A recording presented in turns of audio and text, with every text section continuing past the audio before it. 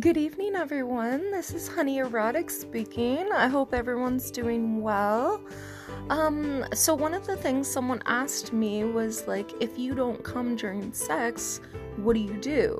And to be honest, I make myself come because I think it's really important to come, and like it shouldn't just be the man that comes.